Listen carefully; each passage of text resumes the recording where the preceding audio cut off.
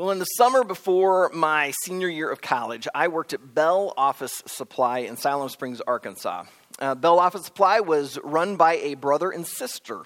Their dad had started the company, I think in like maybe the 40s, 50s. I don't think it was the 60s, maybe it was. But Dad unexpectedly died, and I think he was in his 50s. And so this brother and sister in their late 20s decided, let's keep the business going. And so they took it over. Well, the brother, he was a little too entrepreneurial to just do office supply. And so he dabbled in a few other things, one of which was starting a candle company. He partnered with this guy named Dan. Dan had retired from his first career. And Dan had an office back in the back of this office supply company, this small business. And he would research wax consistency and glass containers and different scents and what would make the best wick, because their goal was to topple Yankee Candle. Now, I'll say this, Yankee Candle still exists, and I've never seen one of their candles in the store. So I suspect it didn't happen, because this is like 20 years ago. But Dan was an interesting character. First were his very unique glasses. They looked like reading glasses, but flipped upside down, because he was farsighted. He didn't need them to read. And so he had these little half spectacles that sat up high, and he could look under and read his book and magazine or whatever, but then needed them to drive or to basically see you. They were so unique that he loved to tell the story, I think I heard it 3 times that summer, of how he ran into Governor Bill Clinton. Bill was the governor of Arkansas. The story's taking place in Arkansas. And Bill noticed Dan's glasses the first time they met. Well, they met probably 2 or 3 years later, and Bill says, "Hey, I remember you, because I remember those glasses." And so Dan made these glasses kind of his trademark. Well, not only did Dan have unique glasses, he also had some unique theology or philosophy. For instance, I was a brand new married man, and he decided that he, the older gentleman, needed to mentor me on love. And so he explained to me how love worked. Love was like a quantity. And so when he got married, he gave 100% of his love to his wife. But when they had a child, he now had to split his love. And so his wife only got 50% and his child got 50%. And when they had another child, he now had to divide it in thirds and give 1/3 of his love to each of his immediate family. Now, I can tell by the looks on your faces, you're thinking, okay, that was unique. Dan's a little off. But the thing is, I think all of us at times make the same mistake that Dan was making with love. Because sometimes we treat intangibles like love or like grace or truth as if they were tangible objects like cookies. That if we have a plate of cookies and we gave some away, we now have less for ourselves. That's how Dan seemed to be treating love. And so sometimes we don't give things away for fear that we will have less for us. But math in the emotional and spiritual realm is different than in the physical realm. Because when it comes to those intangibles, more often than not, the more you give it away, the more you actually have. Well, we've been in this series on the values of Riverwood. So far, we've looked at grace, we've looked at truth, but today we're going to look at trust. And what we're going to discover is that when we actually entrust to others, whether it be ministry or the gospel or something else, when we entrust it to them, we don't lose power, we don't lose influence, we don't lose respect, that in God's economy, we actually gain. That when we entrust ministry to others, we actually see God gain more glory. In some way, somehow, something is multiplied to us. And so today, we're going to look at trust. And to do that, we're going to actually be in 2 different Bible passages. So if you brought a Bible or you've got a Bible app on your phone, open up first to the book of Acts. To the book of Acts. If you're not quite familiar where Acts is, I've got a little cheat sheet up on the screen for you. You can use that to help you find Acts. If you do not have a Bible on your phone, download one. There's some free versions out there. In fact, just go get the Bible.com, the YouVersion app, and it's completely free, multiple translations. Download that. If you are like me, you want to go retro and you want a paper Bible, we've got 2 different translations on the table. I want everyone to have a Bible, all right? But to make it easy, we do have it on the screen. All right, so Acts chapter 1, and we're going to read verses 6 through 11 today. Acts 1, 6 through 11. So when they had come together, they asked him. All right, so this is the disciples. They're with Jesus. And they said, they'd come together. They asked Jesus, Lord, will you at this time restore the kingdom of Israel? And he said to them, it is not for you to know times or seasons that the Father has fixed by his own authority, but you will receive power when the Holy Spirit has come upon you, and you will be my witnesses in Jerusalem and in all Judea and Samaria and to the end of the earth. And when he had said these things, as they were looking on, he was lifted up, and a cloud took him out of their sight. And while they were gazing into heaven as he went, behold, 2 men stood by them in white robes and said, Men of Galilee, why do you stand looking into heaven? This Jesus, who was taken up from you into heaven, will come in the same way as you saw him go into heaven. Father, as we dive into the scriptures right now, I pray that you would be our teacher today. As I try to paint the picture and draw us into your story, that you would do something in our hearts and in our minds. That what we hear today wouldn't just kind of make us happy for a little bit, and then we just go on living our life the way we want. That today you would draw us yet deeper in a relationship with Jesus. Everyone in this room is at a different place in their walk with you. And so, Lord, I pray that you do the impossible, that you would speak to each and every heart and mind that's here, that no matter where they're at in that spiritual journey, they would today take yet another step of trust in following you. And so, Father, do right now what only you can do. It's in Jesus' name I pray for this. Amen. What I want you to do right now is I want you to use your imagination. All right? I know, we're adults. That's the realm of kids. But I think you guys can do this, all right? What I want you to do is I want you to imagine you are back in the 1st century. You're an adult. You're wearing your robe. You're working a job. And all of a sudden, someone comes running into the village, and they start saying that there's some itinerant preacher out in the wilderness. And they said it's unlike anything you've ever heard. And so you're a little curious. And then they start telling you that he's a carpenter. And you're thinking, wait. I thought to be a rabbi, you had to go through school and everything. How's a carpenter a rabbi? And then you say that he's from Nazareth. And you're thinking, no, nothing good comes from Nazareth. But this person insists, you've got to come hear this guy. So you do. You and several people from the village, you make your way out into the wilderness. And there you are, this hillside. And this guy standing at the top, and he's preaching. And you sit down and you start listening. And it's the most amazing thing you have ever heard. I mean, you're a good Jew. You go to the temple every single Sabbath. And yet, this guy teaches unlike the other rabbis. You've never heard anything this amazing. And you decide you want to follow this guy. That the way he preaches, something about him, he has the keys to life. And you decide to abandon your job, to leave it behind, and you're now going to follow him.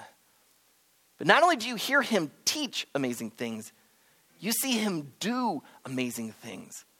I mean, you were there when he spit in the dirt, made some mud and put it on the guy's eyes and said, all right, go wash yourself.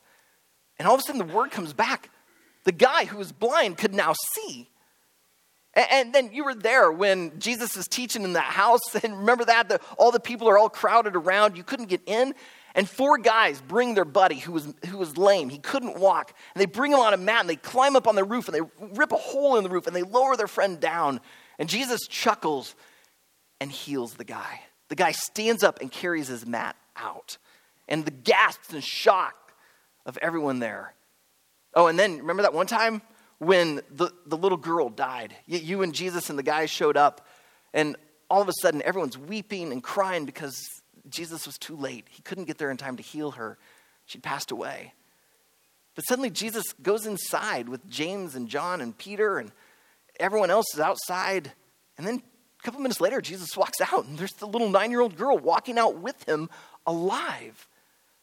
I mean, you saw so many things. And so when you saw the amazing things he taught, heard the amazing things he taught, and saw the amazing things he did, you're like, that's it. This guy's phenomenal. I will follow him the rest of my life. And then the unthinkable happened. You were there when those soldiers started whipping him, shredding his back. You saw the crown of thorns jabbed onto his brow, making a mockery of him as a king, and the blood running down. You saw him hanging naked on that cross. You couldn't believe it when you heard him yell out and breathe his last. And in that moment, your faith died. You remember, though, 3 days later, you're sitting in the room with everyone else. You've got the doors locked, windows shut. You don't want anyone to find you, because if they could take out your leader, what would they do to you? You're scared. You're afraid. You're heartbroken. And all of a sudden, there's a knock on the door. It's a bunch of women. They come back and they say the tomb is empty. You're thinking someone's stolen the body, but they insist that, no, Jesus is alive. And so you see Peter and John jump up and they take off running. And they come back, a half hour later. They're saying, it's right, the tomb is empty. And you're thinking, who in the world would go and steal his body? And as all this is happening, all of a sudden there's another knock at the door, and two guys show up. And they say they had just been walking to the small town of Emmaus, and someone else had joined them. And he started to explain to them why the Messiah must die, but would rise again from the dead. And he's explaining it all from the Old Testament. And then suddenly he's revealed as Jesus, and he disappears. The guys hoofed it all the way back to Jerusalem, and they're huffing and they're puffing, and they're telling you, he's alive, he's alive. We saw him, we were with him, he's alive. And in that moment, suddenly, Jesus is in the room. He didn't walk through the door, he didn't jump through the window, he didn't descend through the ceiling, he was just there. And you touched the wounds. You could touch his side. You saw him eat fish in your presence. This was not a ghost. He was alive. And now your heart is just bursting. You can't believe this. You are blown away. Because the Jewish leaders, they were jealous of him. They were threatened by him. And so the way to deal with it was to try and kill him. And it didn't work. They couldn't stop him. And the Romans, who loved power, they wanted to exert their authority. And so, hey, if they could take out the so-called king of the Jews, they would do it. And even they couldn't stop him, because here he is alive. And even death itself could not keep him down. He was able to take up his own life again. And so now you're thinking, the wisdom this guy has, the power this guy has, nothing can stop this guy. He is king. And you think it's time. He's going to overthrow the Romans. He's going to establish the kingdom of Israel. This is it. You are so excited. And so 40 days later, Jesus is with you. He's been teaching you. He's been in and out of your midst. You guys are so excited. You can't wait. And he's like, all right, guys, come on. And so you guys go outside the city, and you go kind of up on this mountaintop. And you're thinking, okay, this is it. This is it. This is the time where Jesus is going to establish his kingdom. But instead of saying, all right, here's how the plan's going to go, he suddenly says, now, guys, it's not for you to know when the kingdom will be established. Instead, right now, I'm going to take off. And I'm going to leave so that I can send my Holy Spirit to you. And when the power of the Holy Spirit comes upon you, you're going to go do ministry. You're going to be my witnesses in Judea, Jerusalem, Samaria, the ends of the earth. You're going to go, you're going to make disciples. You're going to baptize them in my name. You're going to teach them to obey everything I've commanded. I'm leaving it to you. So go. I think if I had really been standing on that hill, I would be really confused. I think I'd be looking at Jesus going, wait a second. You know all things. You have all power. Nothing can stop you. Why are you taking off? You're in the prime position. Why are you leaving it to me? Because I'm a bumbling idiot. I am not nearly as good of a teacher as you, Jesus. There's no way I could do all the things that you've done. I don't think I could cheat death. I don't get it. Why are you leaving? Because some way, somehow in the kingdom of God, in his economy, Jesus is more glorified when the ministry is left to us. And it isn't like he just said, all right, just do the best you can. No, he gives his Holy Spirit to us. He says, I will be with you. But somehow when he entrusts ministry to us, he gets more glory and we get the joy of watching him work through us and do what only he can do. This is his pattern. This is his method. This was the plan all along. I think that's why Paul does ministry the way he did. If we were to continue on in the book of Acts and get up there to Acts chapter 9, we would see this story of Paul having this radical conversion. He used to be known as Saul from Tarsus. He was a zealous Jew. He was well on track to becoming one of the most famous rabbis that Judaism had ever had. And he was so zealous for Judaism that he thought the way, this new Christianity, these Jews who proclaimed Jesus as the Messiah, he thought they were ruining Judaism. So he was trying to arrest them. He's approving of their murders. In fact, he was willing to travel to other cities to go and arrest Jews who proclaimed Jesus as the Messiah so that he could squelch this movement before it could spread too far and ruin the religion more. And so he got letters approving him going off to the city in Damascus. And on the way, all of a sudden, he meets Jesus. In a vision, Jesus appears to him on the road and proves to Paul, it's true. Jesus was the Messiah. He really died on the cross for the forgiveness of sins. He really did rise from the dead. And now Jesus is saying, and Paul, instead of going to other cities to arrest people for following me, you're going to go to other cities and help people become followers of me. And sure enough, that's what happened. Paul began to grow in his faith, his understanding of the gospel, and he began to travel around. And he'd come into a city and he'd just start talking about Jesus. And he'd explain the gospel. And all of a sudden, as he would talk about Christ, some people would believe. And pretty soon, he's got these Jesus followers. And they start forming a church. And he'd start pastoring them. But Paul did not feel the call to go to a city, to start a church, and stay there the remainder of his life. He felt compelled. It was his calling to go all around the known world and preach about Jesus. And so he did, city after city after city. He'd come in, he'd preach the gospel, a church would form, he'd pastor for a while, and then he'd entrust the ministry to others as he went somewhere else.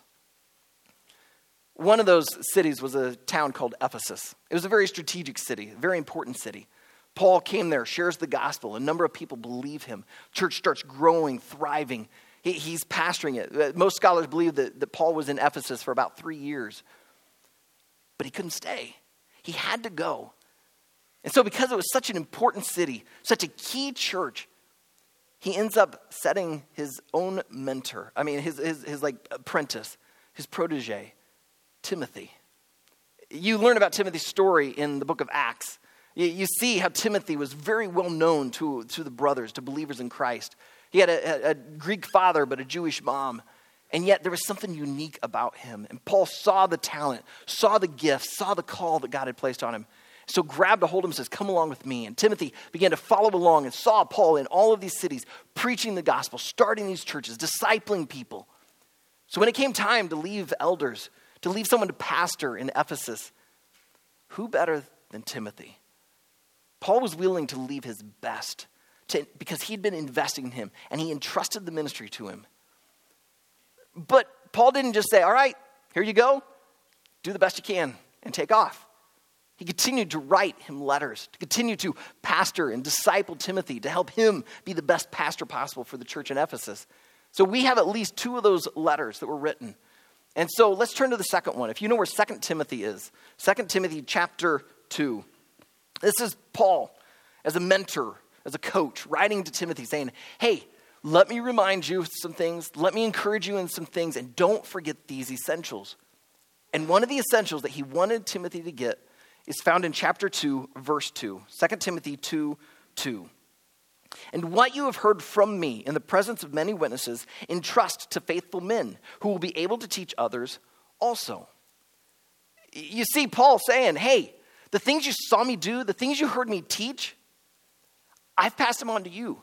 So now you just go and do the same. Why would Paul say this? Because that's what Jesus did. Jesus tells his guys, you've heard the things I taught, you saw the things I did, so now go and be like me. Do likewise. And so Paul, who was called by Jesus on that road to Damascus, says, all right. And so he entrusts the ministry to Timothy. But notice, he doesn't just say, all right, Timothy, I give it to you. You got it from here. He tells him, you also have to entrust it to others. And notice, there's actually 4 generations there. The first generation would be Paul, right? The things that you heard from me. The second generation would be Timothy, all right? So Paul's saying, the things that I said, I'm passing on to you. And I want you to entrust them to faithful men. There's your third generation. But then notice, the faithful men who will be able to teach others also, the fourth generation. Paul had been in Ephesus for 3 years. Chances were he knew some of that third generation. So as he's writing to Timothy saying, entrust this to faithful men, it's possible that Paul is going, oh yeah, Bartholomew, he would be a great elder. And oh yeah, James would have done a fantastic job. I'm not so sure about Bill over there. Right? But he probably had some guys in mind.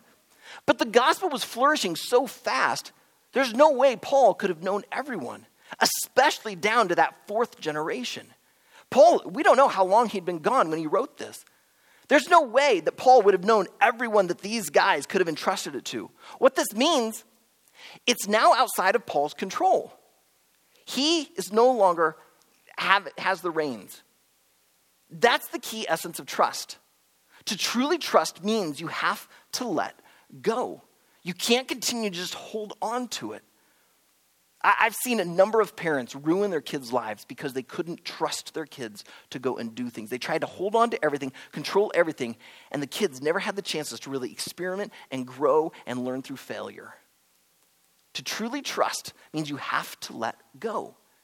Paul had to let go of the church in Ephesus to Timothy. And he's saying to Timothy, Timothy, you're going to have to let go and entrust it to some faithful men. But you're going to have to teach them to also let go.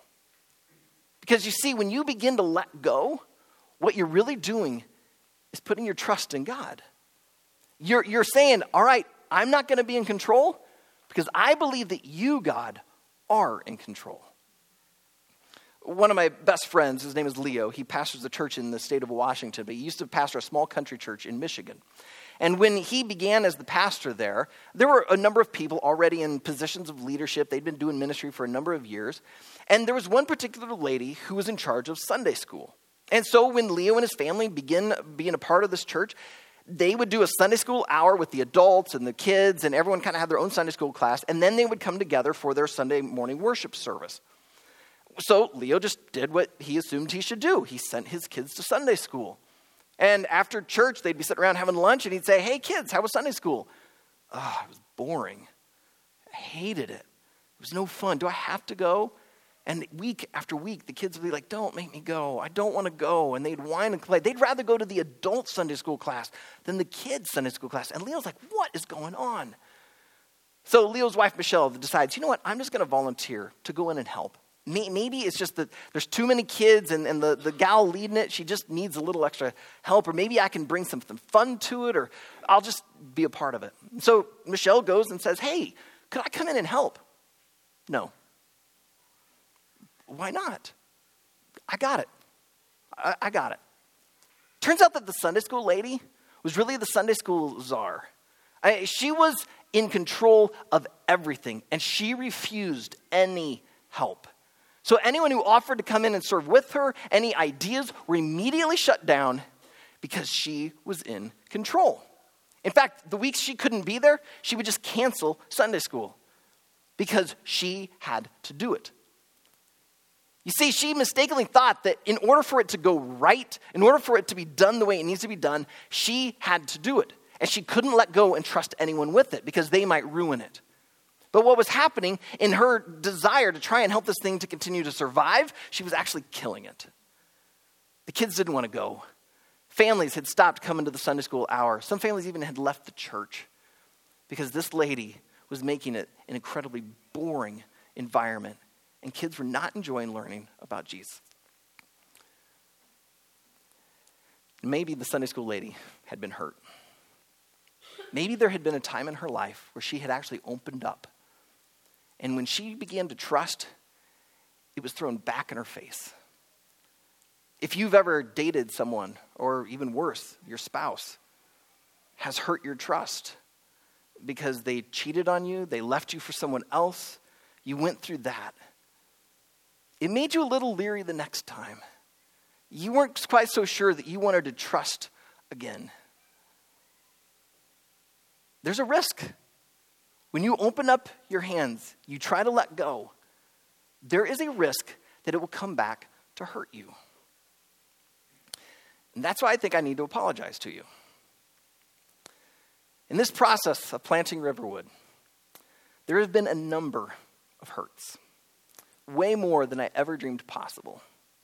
If I had known ahead of time, I probably would have said no to God. Because I had to endure my own home church saying, we will not support you financially.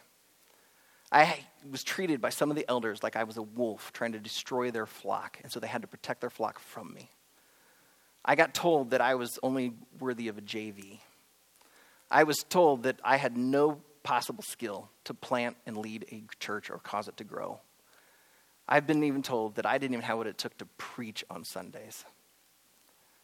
Now, I don't want to I'm not saying this to try and gain your sympathy. I don't want to paint the wrong picture. There have been amazing people that have spoken life to me. I'm married to one of them. I've got an awesome church planting coach. There are people that I have done ministry with who've spoken life into me and reminded me, Aaron, God has called you to this. You can do it. But I can't lie to you. I don't want to mislead you because it hasn't been all awesome roses. There have been a lot of thorns along the way. And I think some of that hurt has caused me to hold on a little bit. Because I know what I was called to. I know what God wants to do. And anytime I began to open it up and share the dream with others, they just snatched it from me and they tried to smash it or keep me from it. And so in my desire to fulfill what God has called me to, I just hung on and let's go.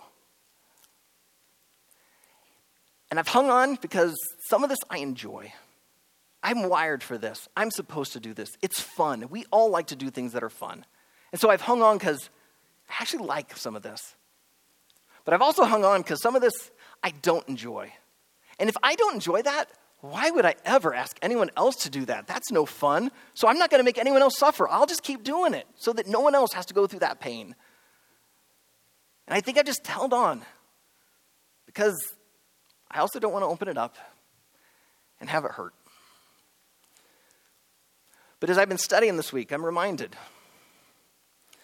if Jesus can entrust it to his disciples and entrust it to guys like me, and Paul could go and say to Timothy, I want you to entrust it to faithful men who will entrust it to others, then guess what we have to do as a church family?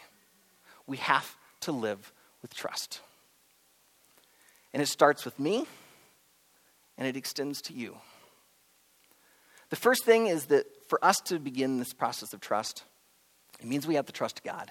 And it means we have to say yes to him. And so what it means is that for some of us, it means saying yes to beginning in ministry. It means saying yes to coming early to help with setting up. It means yes to saying, you know what, I'll greet at the door. I'll go help with kids. I'll do something. Because God has given me gifts. He's given me talents. He's given me energy. He's given me time. And I could be used to help others. And so I want to apologize if there's any area of Riverwood that has made it look like, hey, we've got this. Because you might have some talents and skills that God has put in you. And if we do not receive it, we are being robbed of it. But when you give of it, we gain and you gain. And so the first thing we need you to do is to say, God, I'll trust you. I'll trust that you can use me. And so if that means we end up with 12 keyboardists in our band, we will figure out a way to make it all happen. All right? If you've got the skill, the call, we want to help you engage because we want you to use what God has given you. It's part of your discipleship. It's part of going deeper. It's part of the gather, grow, give, and go. But then the second thing that we as a church family need to do is that when we begin to engage in ministry, it could be sound, it could be taking the shuttle to go pick up college students. I mean, it could be leading a growth group, helping in kids ministry. It could be anything. That as we do it, our eyes are outward and we start looking, who could do this with me? Who could I begin to entrust this to?